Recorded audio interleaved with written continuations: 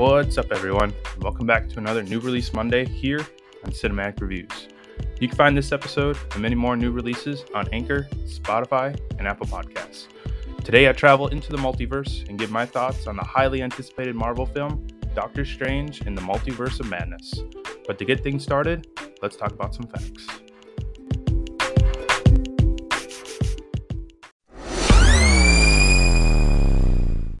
Doctor Strange in the Multiverse of Madness was released on May 6, 2022, and was directed by Sam Raimi. He is best known for the Tobey Maguire Spider-Man trilogy, Evil Dead, and Drag Me to Hell. So far, Multiverse of Madness has grossed $450 million worldwide, making it the third highest movie of 2022 currently. This is Raimi's first time directing a film since Oz the Great and Powerful back in 2013. This will be the first Marvel film to be released under the horror genre, versus the typical action comedy genre that the rest of the MCU has fallen under. And lastly, the film was originally going to be released before Spider-Man No Way Home, but due to the COVID-19 pandemic, it was part of the major schedule shift happening at Marvel. Now, let's get to my thoughts on Multiverse of Madness. So first off, I want to give my spoiler-free thoughts for anyone that hasn't seen the film yet, and then the rest of the episode will be full spoiler territory. I really enjoyed this film. It has a lot of horror elements to it, which isn't surprising since Sam Raimi directed it. It was a nice breath of fresh air from the rest of the MCU. Benedict Cumberbatch continues to nail the Doctor Strange role, and putting him up against someone like Wanda was awesome. WandaVision was an awesome series, and it made me care about the Wanda character a lot more. Seeing her in Multiverse of Madness made a lot of sense and was very entertaining. The story may not have been as compelling as, say, No Way Home, but I think that's not what the film was going for overall. It felt as if it wanted to mainly explore different possibilities of the MCU, which I think is awesome. I highly recommend this movie to anyone that is a Marvel fan and a horror fan in general. Raimi did such an awesome job with it, and the cast acted their hearts out, especially Elizabeth Olsen as Wanda. Now, if you haven't seen the film, pause the episode right here and go out to see it. We're now in full spoiler territory for the rest of the episode. Like I said, I really love this film, which is from what I'm hearing is the complete opposite of many other reactions. The cast I think was awesome, and all the cameos were phenomenal.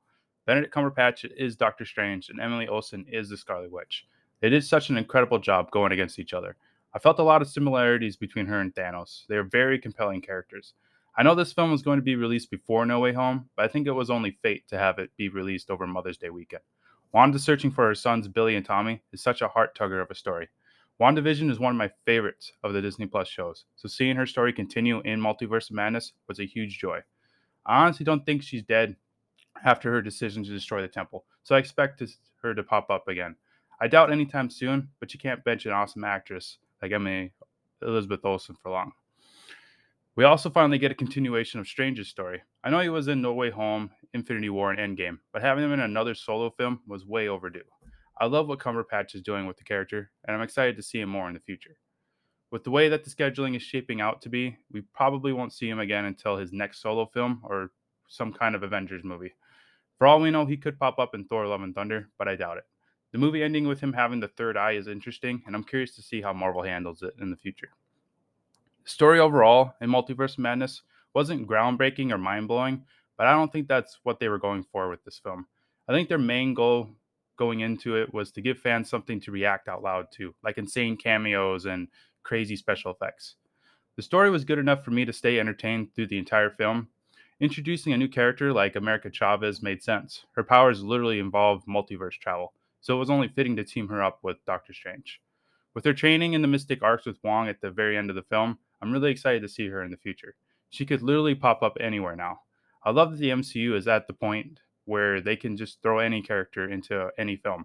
I would love to see her have a cameo in Love and Thunder, but we'll see. She's a very cool character, and I loved her in Multiverse of Madness. Now, let's talk about the big guns, the cameos. The post-credit scene was a little confusing, but we finally get Charlize Theron in the MCU. From the brief research I have done since seeing the movie, she appears to be the niece of Dormammu. So we'll see what happens with her. My guess is she'll probably pop up in the next Doctor Strange solo film. We also get Moto's return. We haven't seen him since the first Doctor Strange movie back in 2017, so it's awesome to see him again on screen. Having him be a member of the Illuminati was great, but the rest of the group was what really got me excited. We get Black Bolt from the Inhumans, Captain Carter, played by Haley Atwell, and John freaking Krasinski as Reed Richards, aka Mr. Fantastic, wearing a sick Fantastic Four suit.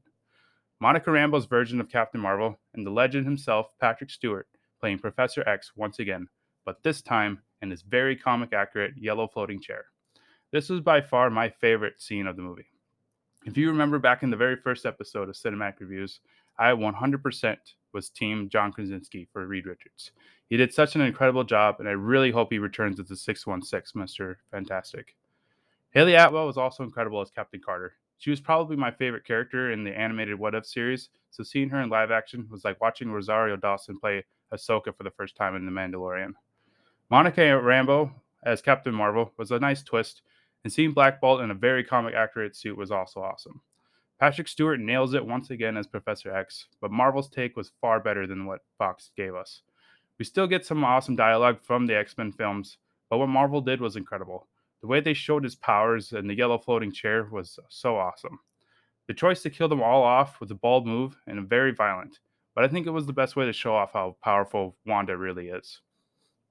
Mr. Fantastic being pulled apart like spaghetti and Captain Carter getting cut in half by her own shield was heartbreaking and so violent. I don't know who Marvel bribed to keep the PG-13 rating, but it was very surprising of how violent this film ended up being. This brings me to the only real big negative I have with the film. Parents, use caution and good judgment in deciding to bring your young kids to this. This is definitely the scariest and most violent of the MCU movies. Marvel got away with a lot of stuff, so just be cautious of that. The other negative I have is much smaller, but it still should be brought up. The story itself could have been more compelling, and I'm sure a lot of people will have more time being bothered by it than I was. The giant amount of fan service probably also bothered them a lot as well, but I think focusing more on giant amounts of fan service over groundbreaking storytelling is expected for a movie about the multiverse.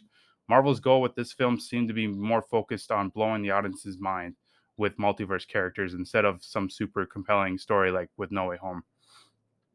I honestly think it would have been better for Multiverse Madness to be released before No Way Home. Doctor Strange warning Peter about the consequences of the multiverse would have been more awesome after seeing Strange deal with it firsthand. It also probably would have made Multiverse Madness a better received movie because fans wouldn't have No Way Home sitting in the back of their minds going into it. I can honestly say I was guilty of that.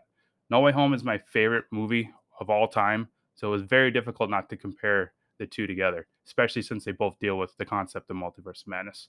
But regardless, I still really love Multiverse Madness, and I can't wait to watch it again. Now, to end the episode, let's see where this lands on the MCU ranking.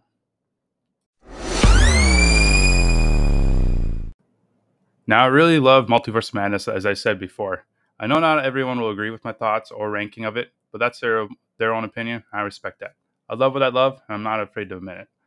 Multiverse Madness rounds out my top 5 of the MCU at number 5. It's not quite on the same level as, say, Endgame or No Way Home, but it's still an incredible experience. The fan service was done right, and the story for the most part made sense. It wasn't super compelling like No Way Home, but it was still incredible. I had a roller coaster of emotions during it all.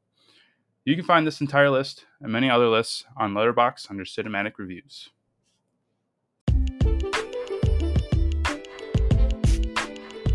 Well, that'll do it for this new release. Join me next week for my thoughts on the Marvel Disney Plus series, Moon Knight. Also, join me every Friday for the Star Wars season. This Friday, I'll be giving my thoughts on Season 2 of The Mandalorian.